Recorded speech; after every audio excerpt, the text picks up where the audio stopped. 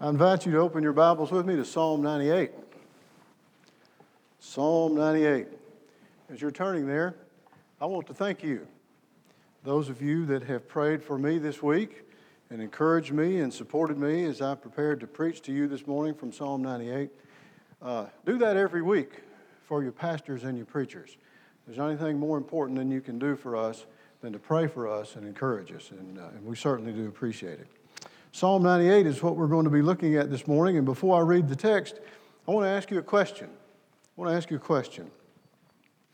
What's the song that you're singing this morning? What's the song that you're singing this morning? And by that, I mean to ask, what is the thought or attitude that generally shapes your outlook on life? What's the thought or outlook that characterizes the things that you experience each and every day? What's the lens that you see things and experience them through? It is very likely that I'm not the only one that has sung a song that I did not choose and that I did not like. There are likely some of us here this morning that find ourselves in that same condition. There are a lot of different songs that we may be singing. It may be that you're crushed with guilt and you just simply cannot believe that the Lord God has forgiven you of the sins that have generated that guilt. Or it may be that you're burdened with shame for sins that have been committed against you, guilt and shame. Maybe you're being crushed under the weight of remaining corruption and wonder, can God really love me? Maybe that's your song. How about fear? Fear of failure, fear of man, fear of death. How about fear of finally and ultimately falling away from the Lord Jesus? Is there anybody here this morning that's singing the song of hopelessness over besetting sins like envy and lust and covetousness? Is there anyone here that's singing the song of chronic despair and despondency just over the circumstances of life? Do I need to go on? There are other songs, but do I need to go on? I don't think so. There are a lot of old songs in this room. There's probably not less than one old song for each and every one of us. But I want you to know that the purpose of the sermon this morning is this: to clearly and simply show from the Bible that the people of the Lord Jesus have a new song. We have a new song to sing, and we have the liberty to sing that new song that God has given us.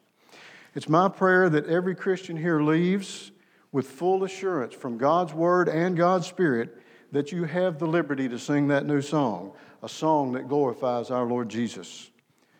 Listen, we sing that song. I want you to leave with the confirmation in your heart by God's Word and God's Spirit that you can sing that song. You have the liberty to sing, my brother and sister in Christ. Not just to listen to others sing it, not just to hum it, not even to whistle it, but to sing it loud and strong. Not because of what we've done, but because of who Jesus Christ is and what He has accomplished. And I propose to show you that truth from Psalm 98 this morning. There are three things in the text that I'd like to point out. Number one, in verses 1 through 3, the Lord has accomplished salvation. In verses 4 through 6, we'll see that the Lord is worthy of praise. And in verses 7 through 9, we'll see that the Lord will accomplish judgment. Now read with me as I read from Psalm 98. Hear the word of God. "O sing to the Lord a new song, for He has done marvelous things. His right hand and His holy arm have worked salvation for Him. The Lord has made known His salvation. He has revealed His righteousness in the sight of the nations. He has remembered His steadfast love and faithfulness to the house of Israel. All the ends of the earth have seen the salvation of our God. Make a joyful noise to the Lord, all the earth. Break forth into joyous song and sing praises. Sing praises to the Lord with the lyre and the sound of melody. With trumpets and the sound of the horn, make a joyful noise before the King, the Lord. Let the sea roar and all that fills it, the world and those who dwell in it. Let the rivers clap their hands. Let the hills sing for joy together before the Lord, for He comes to judge the earth. He will judge the world with righteousness and the people with equity." This is the word of God. May He bless the reading and the preaching of His word this morning. Will you pray with me?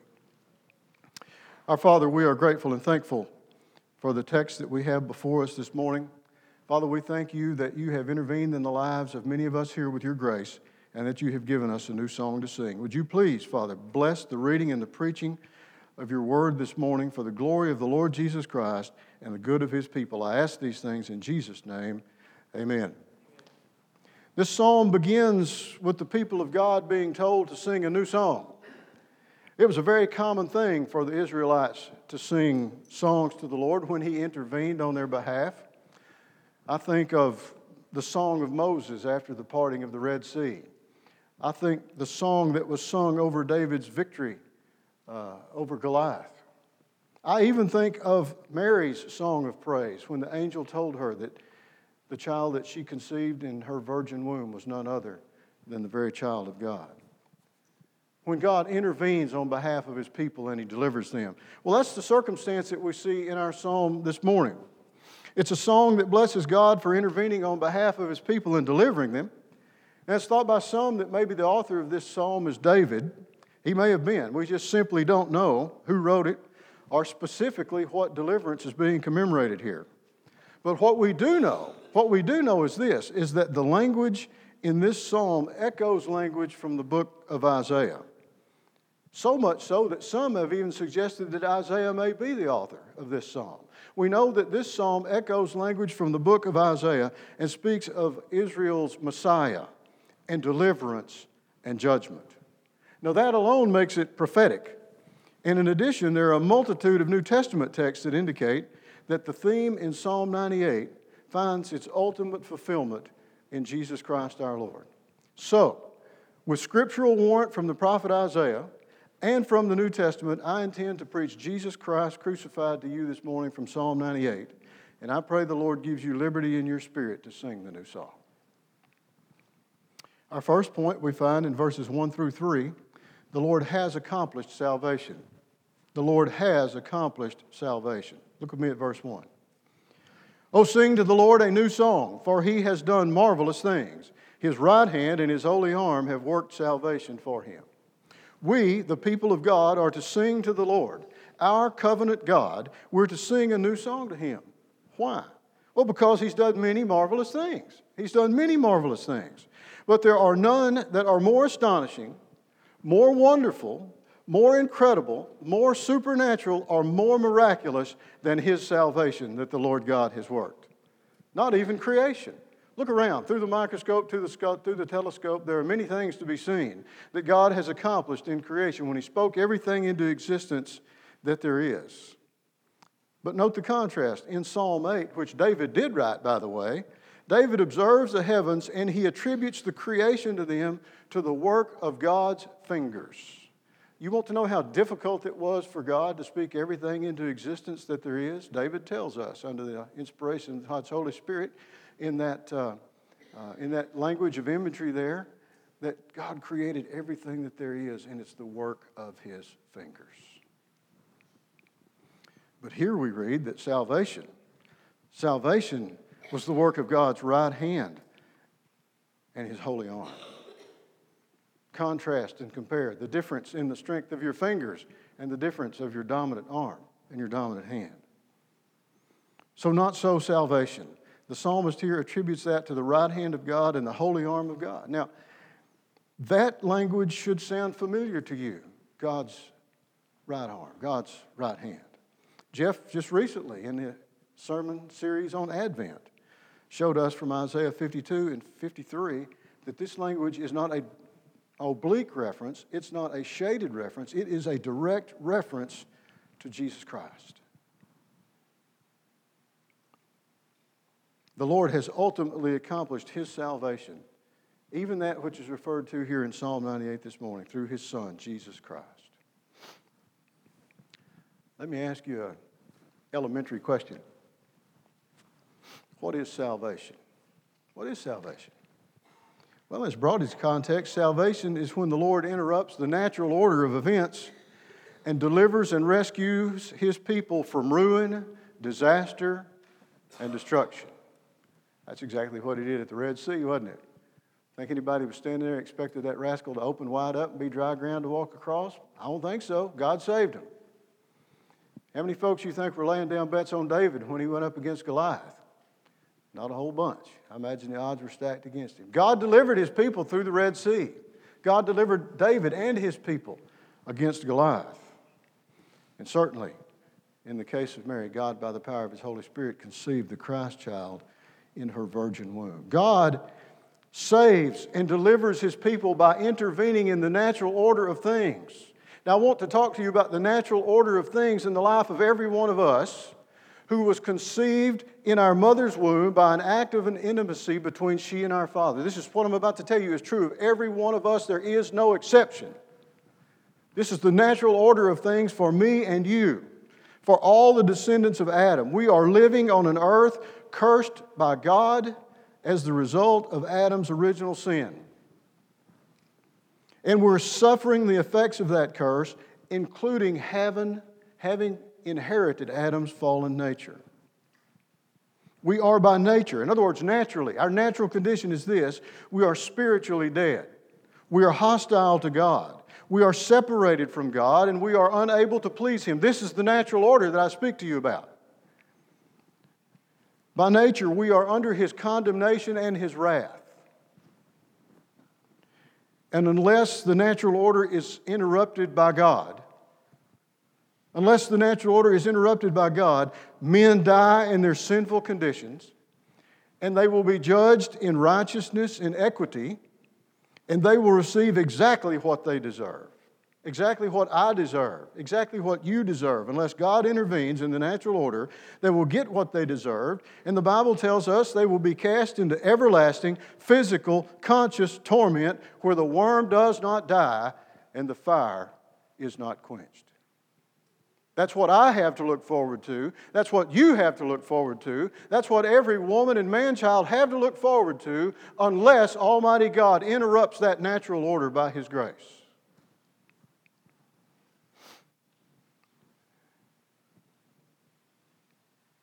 Salvation belongs to the Lord. We read those words specifically in the 3rd Psalm and the 2nd chapter of Jonah, and other references as well. Salvation belongs to the Lord.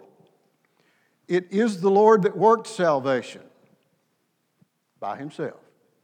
He doesn't need me, and He doesn't need you, and He doesn't need any theologian or committee or denomination to help Him work salvation. The Lord worked salvation, and it is His. The text tells us that He worked it for Himself. In other words, for His own purpose. You understand? God worked salvation for His own purpose. It belongs to Him, and it is. Salvation belongs to God, and it is His to do with as He wills. It's not for me to dictate. It's not for you to demand. Almighty God does with His salvation as He wills, as He purposes. Now, ultimately and finally, what is the purpose of Almighty God in salvation? What is the purpose of Almighty God in salvation? The Bible answer to that question is this: to glorify Himself. To glorify Himself in the salvation of those whom He chose in Christ before the foundation of the world. The purpose of Almighty God in salvation is to glorify Himself in the salvation of those whom He chose in Christ before the foundation of the world. The Apostle Paul, under the inspiration of the Holy Spirit, told us that He chose us, God chose us in Christ, the Father did, before the foundation of the world, that we should be holy and blameless before Him. In love, He predestined us for adoption as sons through Jesus Christ, according to the purpose of His will. My brother, my sister, have you ever wondered, why did God choose me? The Bible answer to that is because it was in accordance with the purpose of His will. For this reason, to the praise of His glorious grace. To the praise of His glorious grace. Praise God. The Lord has accomplished the salvation of His people by His right hand and His holy arm, Jesus Christ our Lord. He has delivered us from His wrath and the everlasting damnation that I so richly deserve and that you so richly deserve. He has delivered us from the iniquity that we inherited from our fathers. He has delivered us from the transgression of our own personal rebellion against a holy God. And He has delivered us from the sins of our failure to obey His righteous commands. God has saved us. He has delivered us from our iniquity, from our transgressions, and from our sins. He has accomplished salvation for us in Jesus Christ, and He did it at the cross. For our sake, God made Him to be sin who knew no sin, that in Him we might become the righteousness of God. There it is. There it is. The virgin-born Son of God, the sinless, spotless Lamb of God, substituted Himself for His people. He became our sin bearer and was made to be sin for us. He bore the wrath of God against our sins. Our sins were punished in Him and on Him at the cross. His blood satisfied the wrath of God against whom we have sinned. The vengeance and the justice of God against our sin was fully and completely satisfied at the cross. It is finished. The everlasting consequences of our sins are gone. The Lord Jesus experienced death for us under the curse of the law, but praise God, He did not stay dead. On the morning of the third day, He arose with the same body in which He suffered. And in the weeks that followed that, He was seen by upwards of more than 500 of His disciples, and then ascended to the right hand of God the Father, where He is seated on the throne and lives to make intercession for us, my brother and sister, and from where He is coming again to judge the world in righteousness and in equity. Come, Lord Jesus. His victory at the cross defeated every enemy that was arrayed against us. Our own sins, the world, the flesh, the devil. The separation from God, the guilt and the shame and the fear and the hopelessness have been dealt with. We are free to sing a new song and to serve Christ. Serve Christ. He redeemed us. He reconciled us. He forgave us. His resurrection justifies us. He made us the sons and the daughters of God. And the righteousness of Christ has been imputed to us. We're not just forgiven, we have been declared innocent. And God has made us as righteous as Jesus Christ is righteous. We live in Him and His Spirit lives in us. He is the head, we are the body. He is the groom, we are His bride. We are in union with Him. We are in communion with Him. And the eternal life that Jesus Christ is our life by God's grace. Praise God. See what kind of love the Father has given unto us, that we should be called the children of God. And so we are. Amen. Free from guilt, free from shame, free from fear. He is our hope. He is our righteousness. He, Jesus Christ, is our liberty. Sing the new song. Christians, we are free to sing the new song.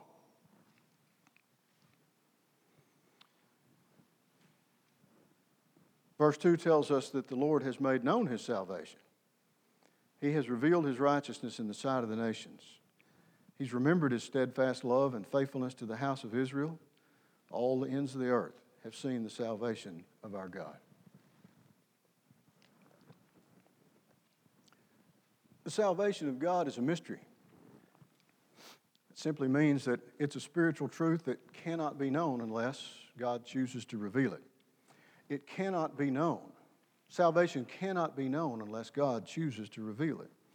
Paul confirmed that when he said this to the Corinthians. He said the natural person, the unsaved man, the lost man, the natural person does not accept the things of the Spirit of God, for they are folly to him. And he is not able. He is not able to understand them because they are spiritually discerned. The salvation of God is a mystery. Those who understand it are those that God has revealed it to.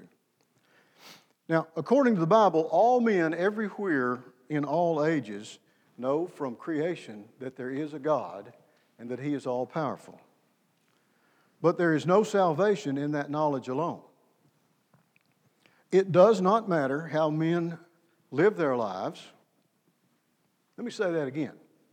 It does not matter how men live their lives or how diligent they may be to maintain the precepts of the false religions that they have imagined in their own fallen minds.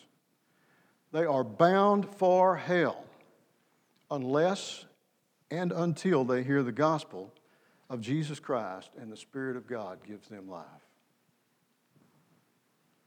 Praise the Lord. He has made His salvation known to the nations through the preaching of the good news of Jesus Christ. Not just to the Jewish nation, but to all the nations, the Jews and the Gentiles alike. My brothers and sisters, we have been blessed with the high privilege of being made the sons and daughters of God by His grace. Amen? But with that privilege comes responsibility. With privileges come responsibility, and with the privilege of being made a son or a daughter of the Most High God, there is responsibility. We have the responsibility to preach the gospel of the Lord Jesus Christ. Jesus sent His apostles, and in turn, us. He sent us with authority. You understand, you're authorized to preach the gospel of the Lord Jesus Christ. Now, that doesn't necessarily mean that you've got to come up here. You're authorized to preach it at home to your children. You're authorized to preach it at work to your co-workers. You're authorized to preach it at school to those that you run into in between classes. Every one of us. Jesus came and said to them, "All authority in heaven and on earth has been given to me. Go therefore and make disciples of all nations, baptizing them in the name of the Father and of the Son and of the Holy Spirit, teaching them to observe all that I have commanded you, and behold, I am with you always to the end of the age." The gospel of the Lord Jesus Christ is what God uses to interrupt that natural order in the lives of men and women and boys and girls like me and you that have sinned against a holy God.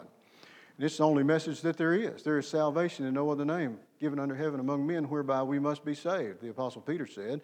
The Apostle Paul put it this way in Romans chapter 1 and verse 16. He said, "There's no other power for salvation." He said, "For I am not ashamed of the gospel.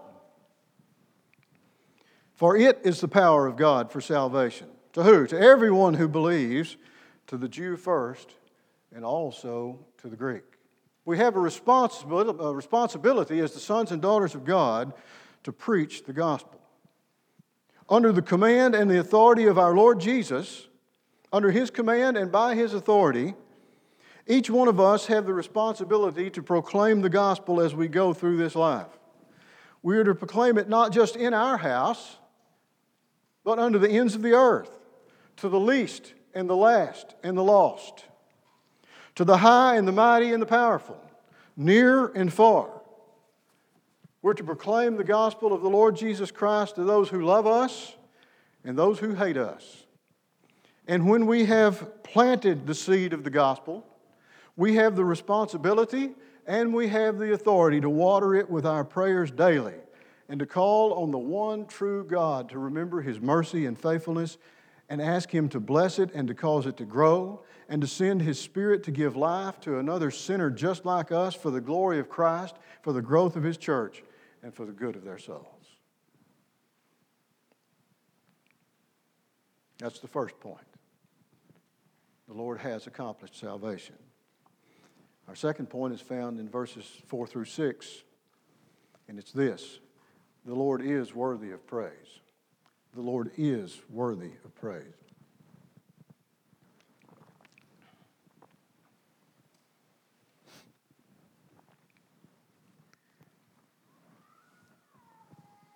What is the Christian's proper response to the truth that's found in the first three verses of Psalm 98? We find it in verse 4. "Make a joyful noise to the Lord, all the earth. Break forth into joyous song and sing praises." You understand that?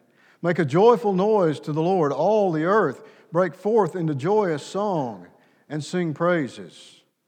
Interestingly enough, that joyful noise, that's what all of us that can't sing do. We make a joyful noise to the Lord. I'm one of you. If there are any else of you out there, we're to make joyful noise. The word means to shout for joy. It doesn't mean to mumble for joy. It doesn't mean to hum along under your breath. It means to shout for joy. We're to make a joyful noise. We're to break forth into loud joy and praise of our God. To sing loud with joy in our heart. So, my brothers and sisters in Christ, there is not a single thing that I can think of that blesses my soul more. Maybe you're this way. I've heard people comment on this to me on numerous occasions. When you come to church at Midtown Baptist Church, one thing that you can count on, and that is we're going to sing praises to the Lord Jesus, and we're going to sing them together. Thank you, Jake, and thank you to all of our musicians that come regularly and consistently, practice, prepare, and do the things that they do, so that I can stand and sing praise to the Lord Jesus Christ, where the method does not outweigh the message, but where the message is consistent with the Scriptures, and where I can take even my poor voice and blend it with those brothers and sisters around, and we sing the same song to the Lord Jesus, and it is beautiful in my ears. Jeff has mentioned on more than one occasion that it's just difficult sometimes when that last song comes to stand up and come up here. There have been times, just as he said, in my life as well, that I think, I can't do it, Lord. I can't get up and go. And then I listen to somebody sing next to me, and the one ahead of them, and the one that's to the right of them. And God encourages me with that. The congregational singing that we do here encourages my soul, and I trust that it does yours as well. That's what this is meant to be. We're to come together, and we're to sing praise to our resurrected Lord for the salvation that He has provided for us. And we sing to Him loudly. Look at verse 5 and 6. Sing praises to the Lord with the lyre and the sound of melody, with trumpets and the sound of the horn. Make a joyful noise before the King, the Lord. I say this respectfully, but this tells me that the praises of men's voices alone is not sufficient praise for our gracious God. The praises of men's voices alone is not sufficient praise for our gracious God. We're called here to employ our voices and instruments and music to praise our glorious God, to praise Him with everything we have and all the talents that we have and all the instruments that we have, to praise our glorious God.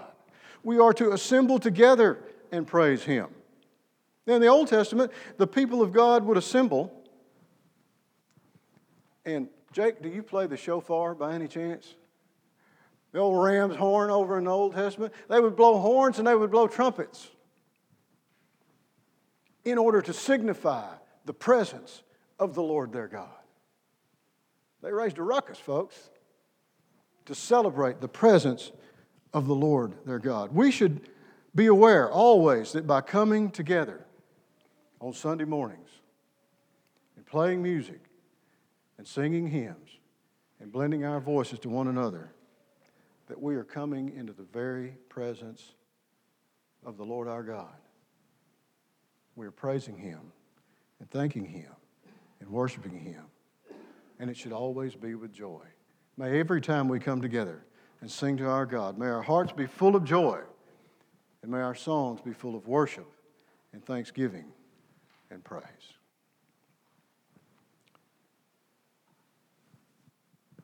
That's point 2. The Lord is worthy of praise. My last point is this, and it's found in verses 7, 8, and 9. The Lord will accomplish judgment. The Lord will accomplish judgment.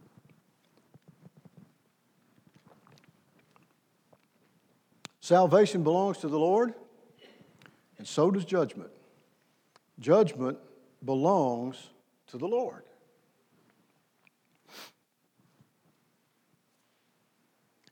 Every one of us, I think,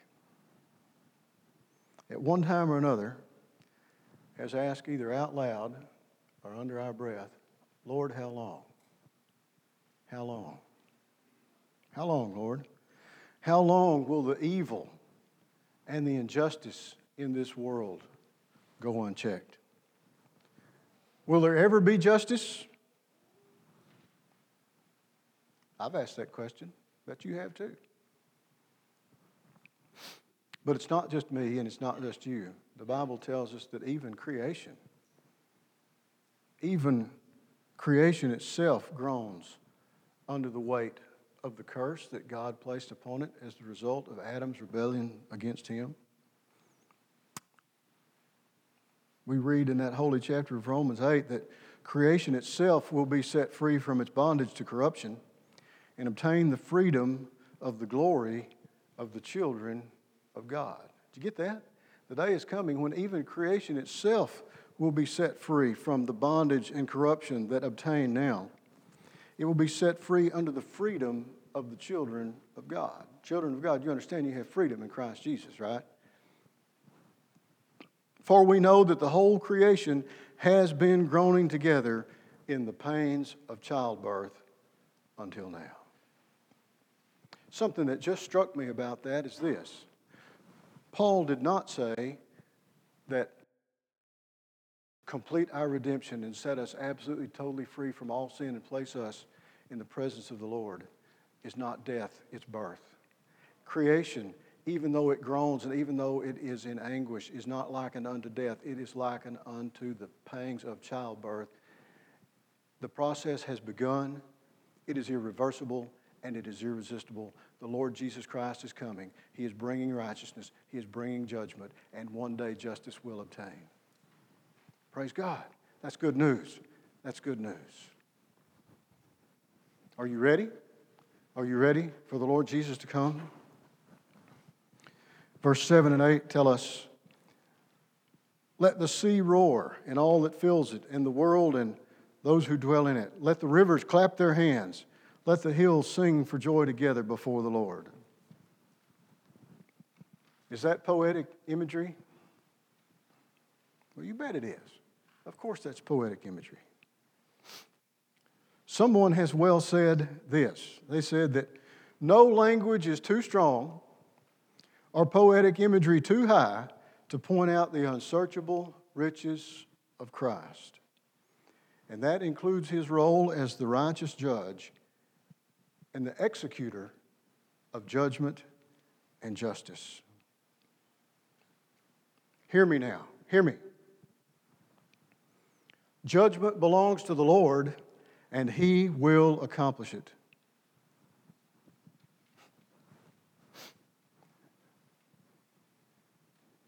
You may not know this. Most of you do.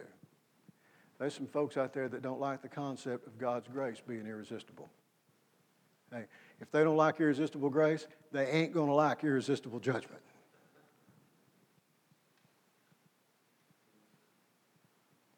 The judgment of the Lord Jesus Christ when he comes will be absolutely irresistible. He will accomplish what he comes to do. Verse 9, for he comes to judge the earth. He will judge the world with righteousness and the peoples with equity. The Lord Jesus is coming in power and glory. He is coming in power and glory to judge in righteousness and with equity. When we think of the Lord Jesus, we often think of the nativity. We think of the virgin conception. We think of the stable. We think of a sinless life. We think of a vicarious, substitutionary, penal death on the cross, an atonement for our sin. How often do we think of him as the Lion of the tribe of Judah who is coming to execute God's vengeance and justice and judgment on this world? It is he and he alone that God has appointed to do that. We read in Acts 17 that God has fixed a day on which he will judge the world in righteousness by a man whom he has appointed. And of this he has given assurance to all by raising that man from the dead. You know who that is? That's Jesus Christ our Lord. He is the judge of all that there is. We read in John chapter 5 that the Father judges no one, but has given all judgment to the Son, and he has given him authority to execute judgment because he is the Son of Man. And in Romans chapter 2, Paul tells us that God judges the secrets of men by Christ Jesus. Make no mistake, the Lord Jesus Christ is the judge, and he is the executor of the judgment. The Lord Jesus is coming visibly and gloriously to fulfill the promises of God and to remove the curse that sin brought upon man and the creation. That's good news, my brother and sister. The Lord Jesus is coming visibly and gloriously to fulfill the promises of God and to remove the curse that sin brought upon man and creation. We read in Revelation chapter 19, the Apostle John said, then I saw heaven open, and behold, a white horse. The one sitting on it is called Faithful and True, and in righteousness he judges and makes war. From his mouth comes a sharp sword with which to strike down the nations, and he will rule them with a rod of iron. He will tread the winepress of the fury of the wrath of God the Almighty. On his robe and on his thigh he has a name written, King of Kings and Lord of Lords.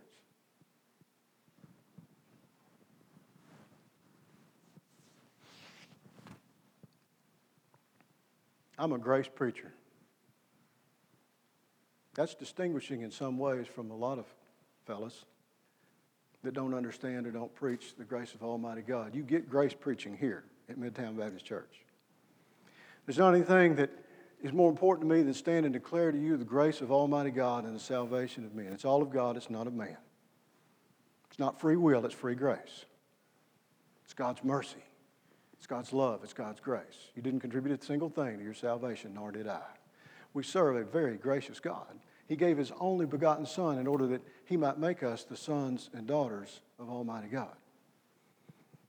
For the last 7 or 8 years, I've had the privilege of attending a Pastors of Grace conference at a little bitty Baptist church up in Van Buren, Arkansas. I get to meet with 30 or 40 guys that just old country boys like me that believe in the grace of Almighty God and the salvation of His people. We preach grace.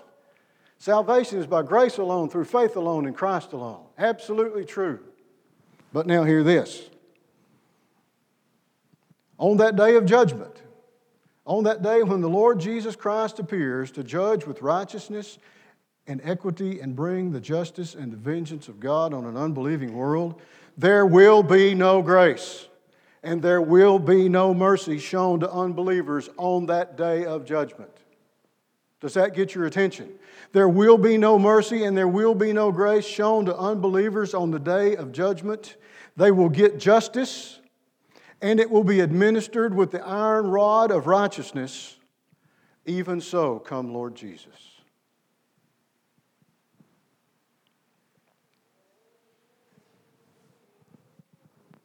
I would conclude the sermon today with a question to you. I started it with a question. I'm going to finish it with a question. The question is not, do you have a relationship with Christ?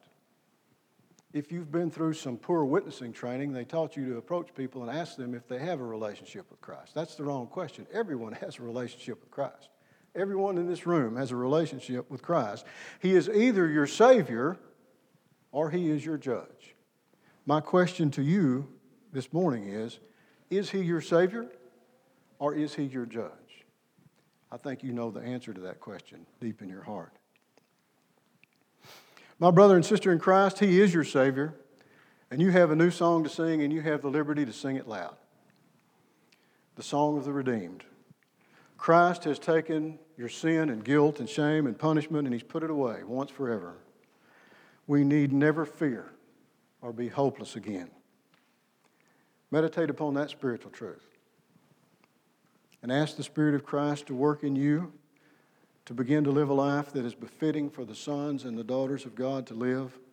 And ask Him to fill your mind and your heart and your mouth with praise to the God of your salvation, Jesus Christ our Lord. My lost friend. My lost friend.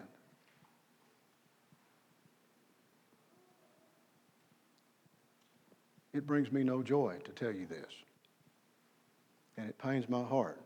But my lost friend, I want you to know that you are but one heartbeat from everlasting damnation. Christ is your judge even now. And I pray that the question on your mind at this very moment is, what must I do to be saved? The Bible answer to that question is found in Acts chapter 16, and it's simply this. Believe in the Lord Jesus Christ, and you will be saved. I urge you, my lost friend, I urge you, believe on the Lord Jesus Christ. Today is the day of salvation. Today is the day of salvation. Do not neglect so great salvation. Believe on the Lord Jesus Christ, and you will be saved. Will you pray with me? Our Father,